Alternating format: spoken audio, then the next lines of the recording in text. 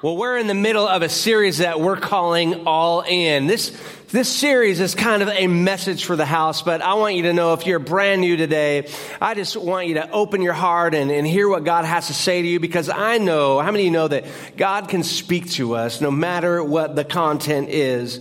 If you've missed any of the messages in our series, you can check them out on most places podcasts are played. You could also watch them on the Church Center app or on our YouTube channel.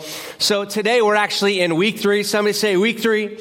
And the goal of this series is to challenge people to be all that God has called them to be for Christ, to be all in. And as a matter of fact, I was in a meeting this last Wednesday with our outreach team, and one of the team members came up to me and they said, Pastor Shawn, I just want you to know, my husband and I, we're all in. Everything that you're preaching, everything that you and Pastor Chris have been talking about, we are all in, and we're so excited to be a part of the Grace Place. And that just represents one of many of our people here at the Grace Place, and we are just so blessed to have a church that is so committed and so all in.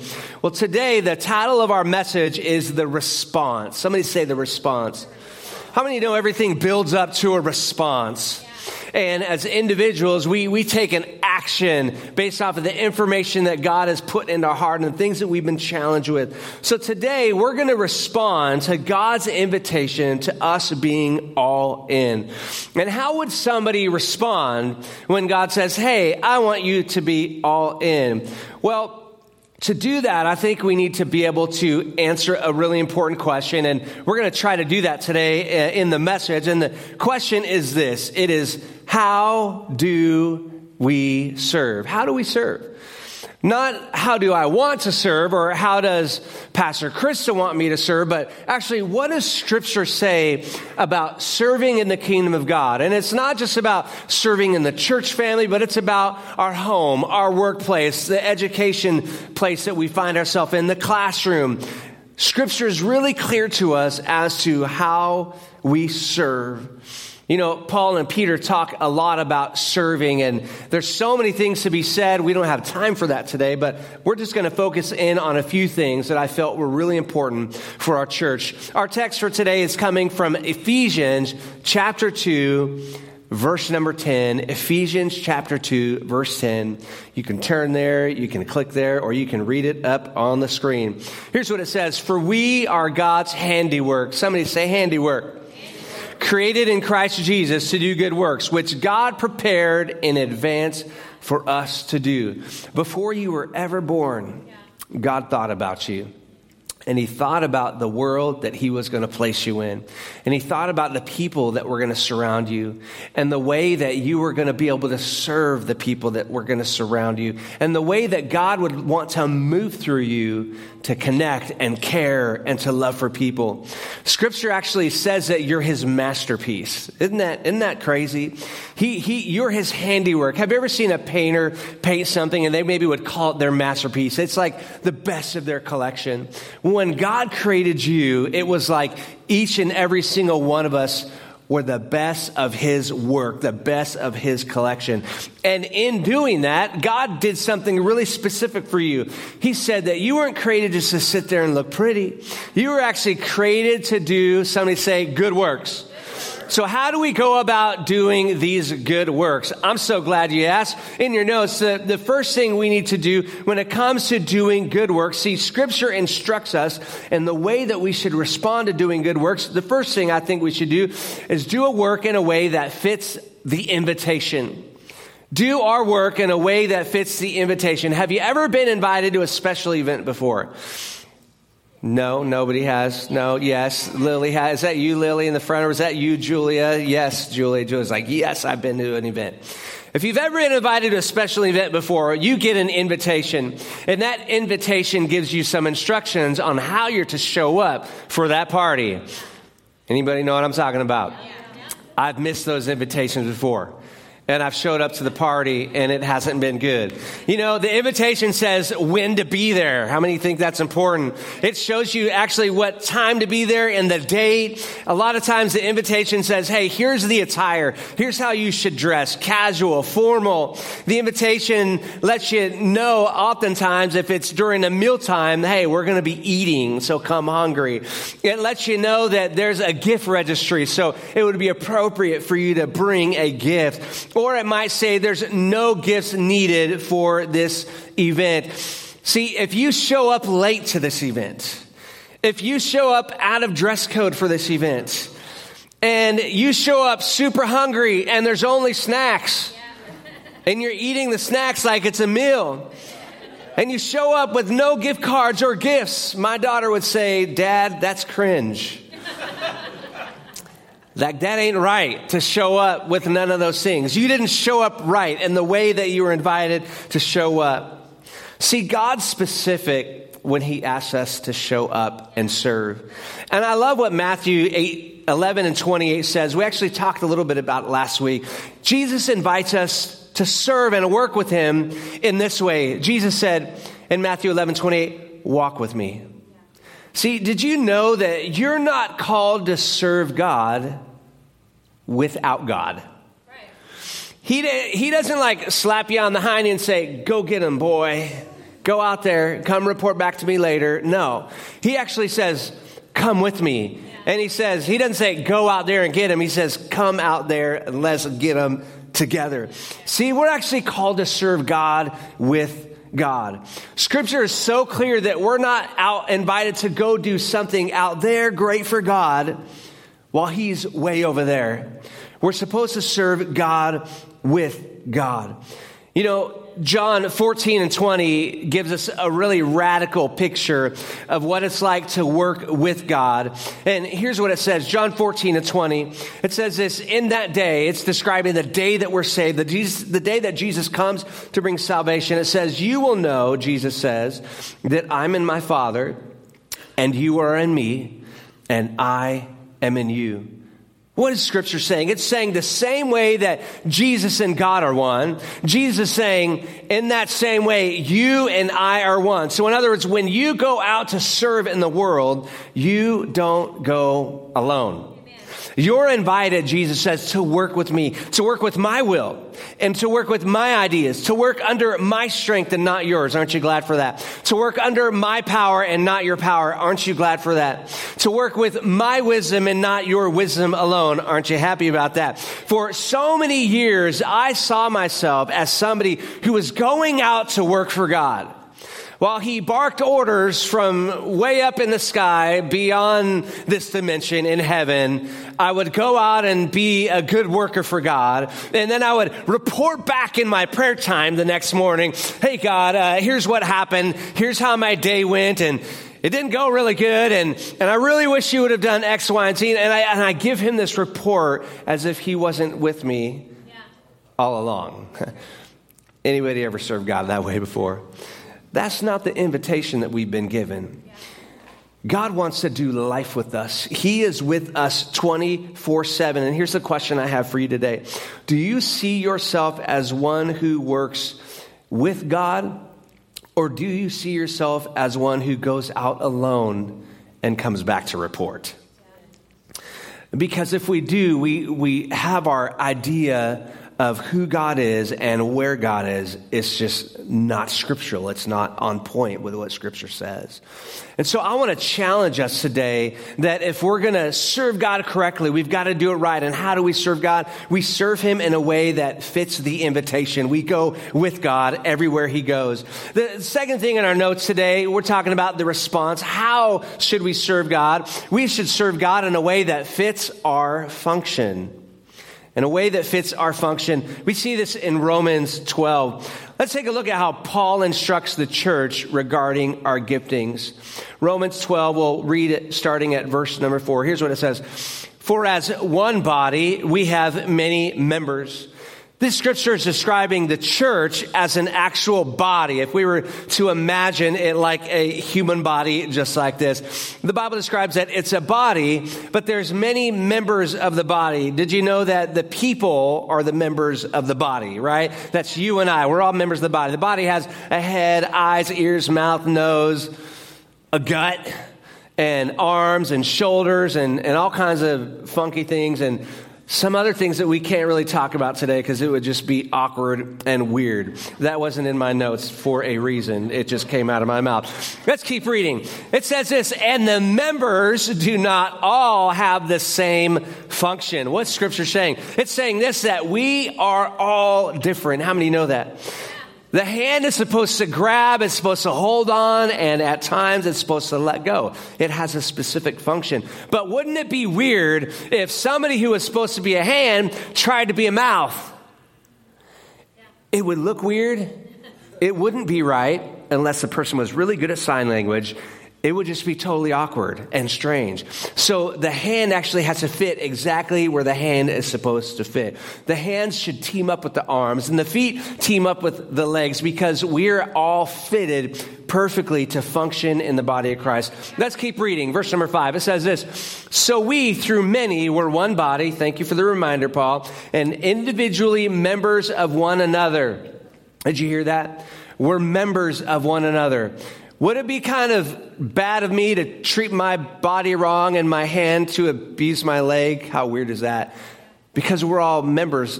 You're a member of the leg, so treat the leg right.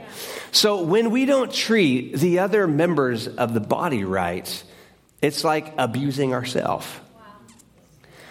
So we've got to take care of the body. How many know what I'm talking about today? He goes on in verse 6 and he says, having gifts that differ. Gifts that what? Differ. They're all different, every single one of us. And it's interesting to me that sometimes the gifts that tend to get more attention or seem more popular, or it's like, oh, they got that gift because they're really cool. I don't know what those gifts are for you. Maybe it's being on the worship team. Maybe it's like being like Carl, who can be on the drums one week or the electric guitar the next week or the acoustic or the bass. I don't know like who you're looking at, but how many know that we're supposed to be in the place that we are fitted in because our gifts are different. You're not supposed to be Carl. You're supposed to be you.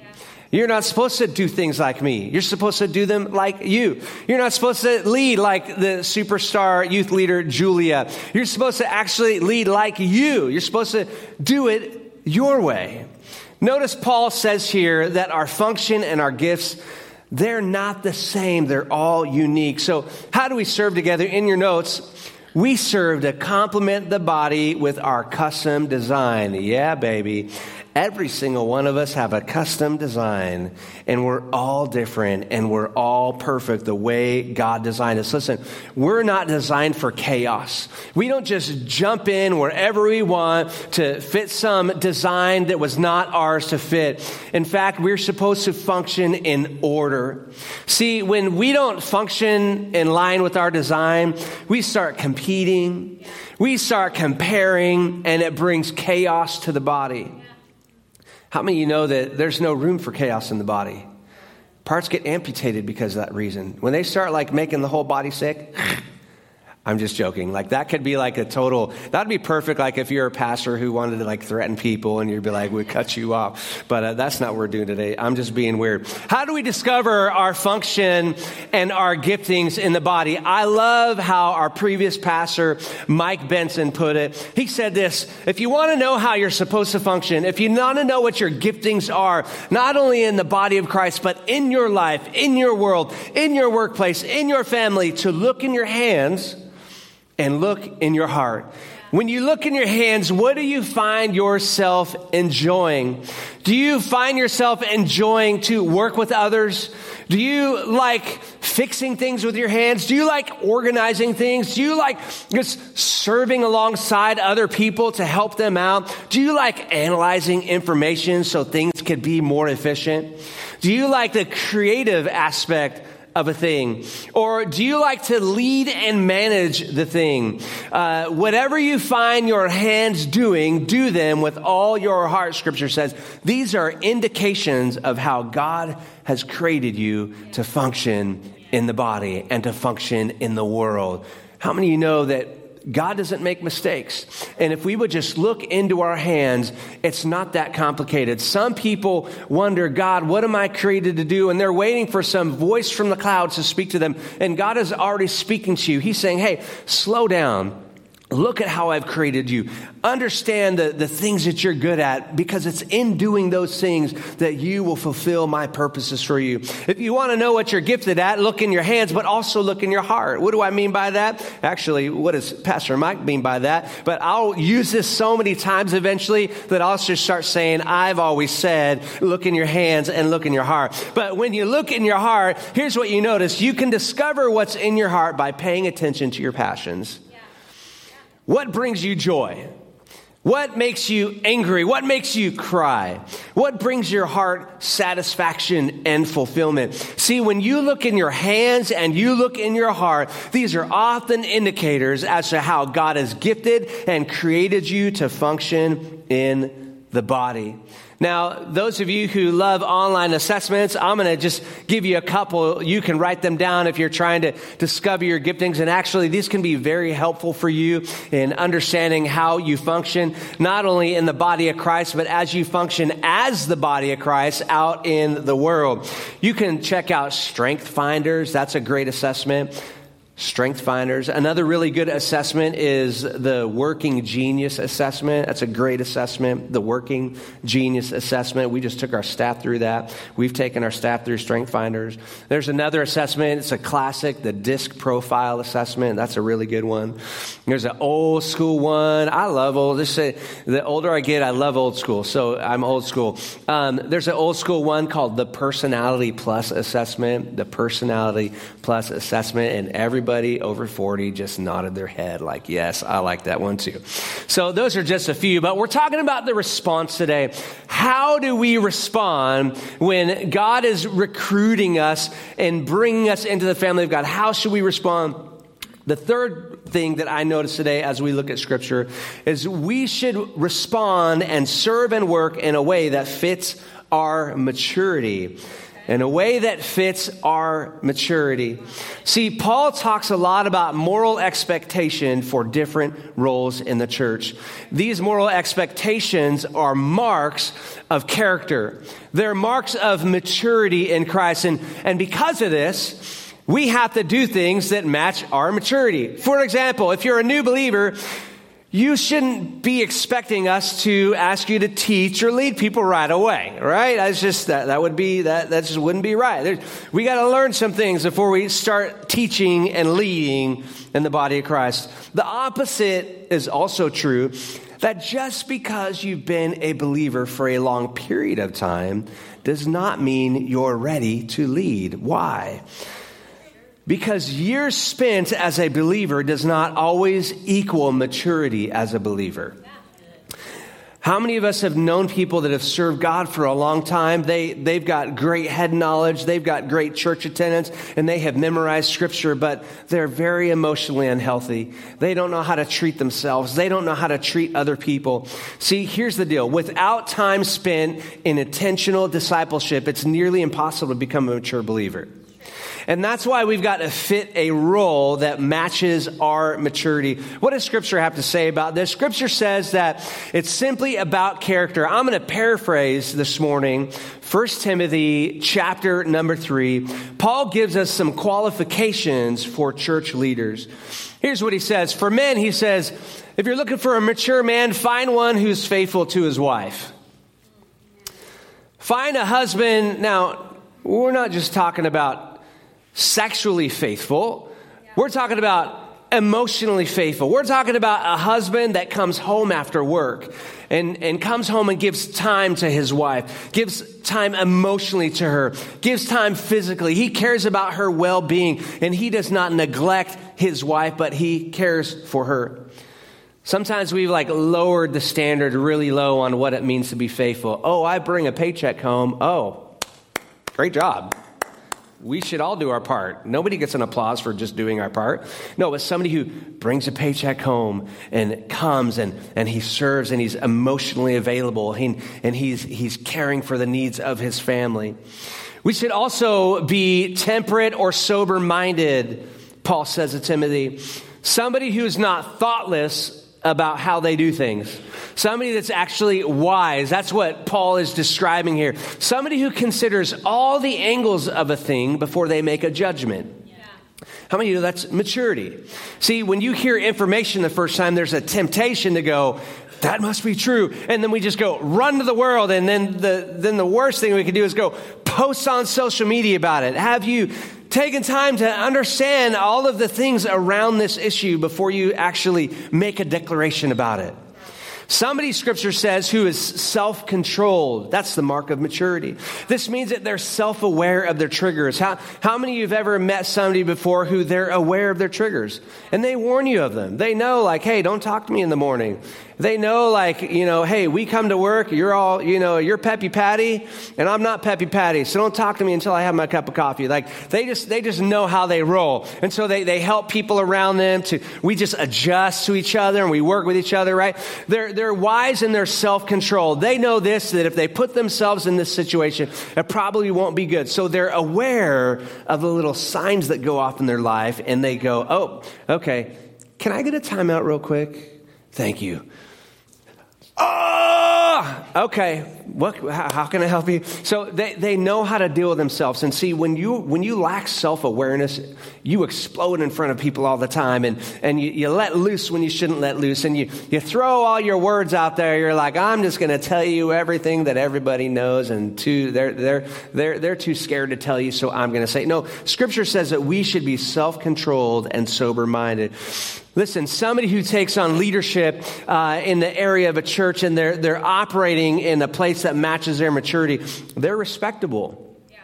They have a good reputation among the body. Scripture says they're also somebody who's not a lover of money. They understand that God is their source and money is just a resource.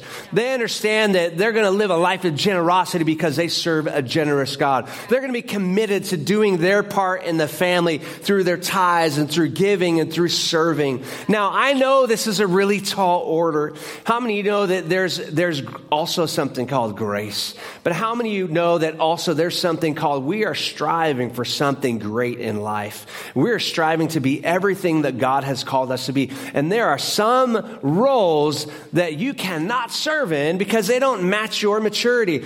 Here's what I want us to know today. And this is a little bit of a challenge. If you want to mature your faith today and you want to grow in your faith, I want to invite you to ask the Holy Spirit to talk to you about the things in 1 Timothy chapter 3. Would you invite him in your prayer time to just go through line by line and say, Lord, is there something that you want to talk to me about in terms of temperance? Is there something you want to talk to me about in terms of self-control?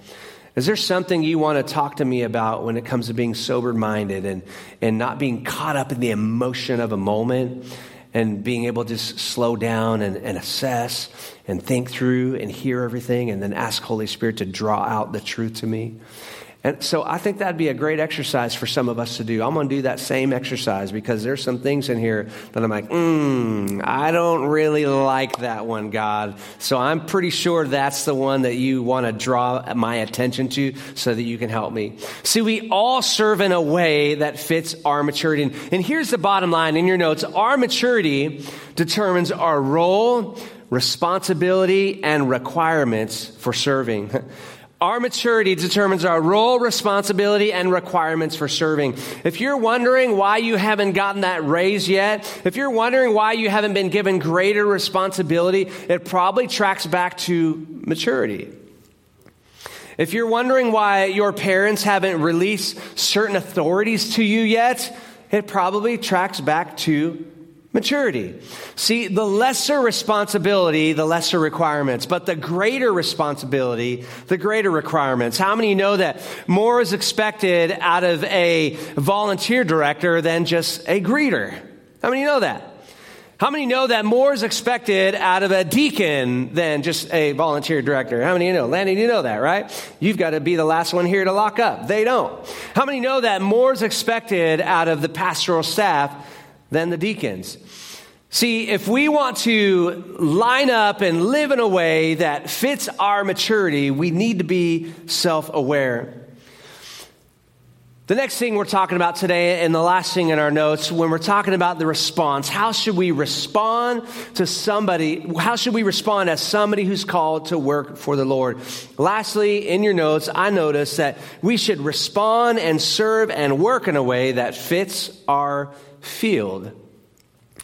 How many of you know that if you're in a cornfield, you need to know about corn? It does you no good to know about apple trees if you're in a cornfield.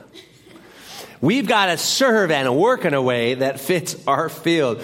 We should be good stewards of the field we're in. We should know about it. We should understand it. We should know how it works. We should know all of the right equipment that belongs in the field. We should know all the right types of workers that belong in the field, and when to harvest and when to seed and when to water. See, God has planted every single one of us right where we find ourselves today. See, some of us wish we were planted in another field, and that's not where God planted you. He planted you in the school that you're in for a particular reason. He planted you in the career field and the work environment that you're in for a particular reason. He planted you in the church that you're in. He planted you in the family that you're in. So serve in a way that fits your field. As long as you're daydreaming about working in someone else's field, you're going to die. Peter tells us in 1 Peter 4, 10 and 11, he gives us some instructions on how we're to serve in our fields. He says, each one's been given a gift, so use it to serve one another as good stewards of God's varied grace. Did you know that although we work in different fields, like our family, our career, the education field, the church, we should serve one another? That's how we should do it. It's not about serving ourselves and getting all the things that we want. It's about using our gifts to bless those in the field. He also describes this by using the phrase, be a good steward of the gift. How many of you know some of us are gifted naturally? And one of the things that when we're gifted with a natural gift, we sometimes can sit back on our gift because we think, well, it's better than most of the people around us.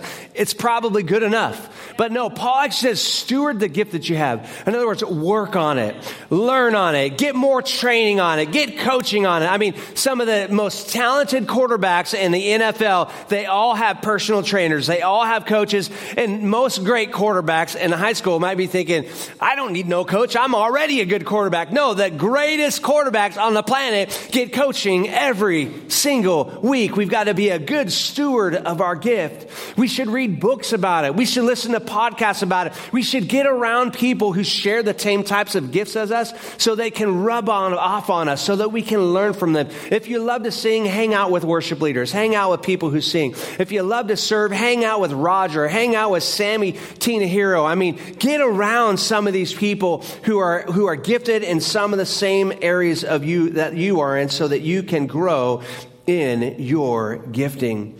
I love the saying, the grass is not green on the other side of the fence.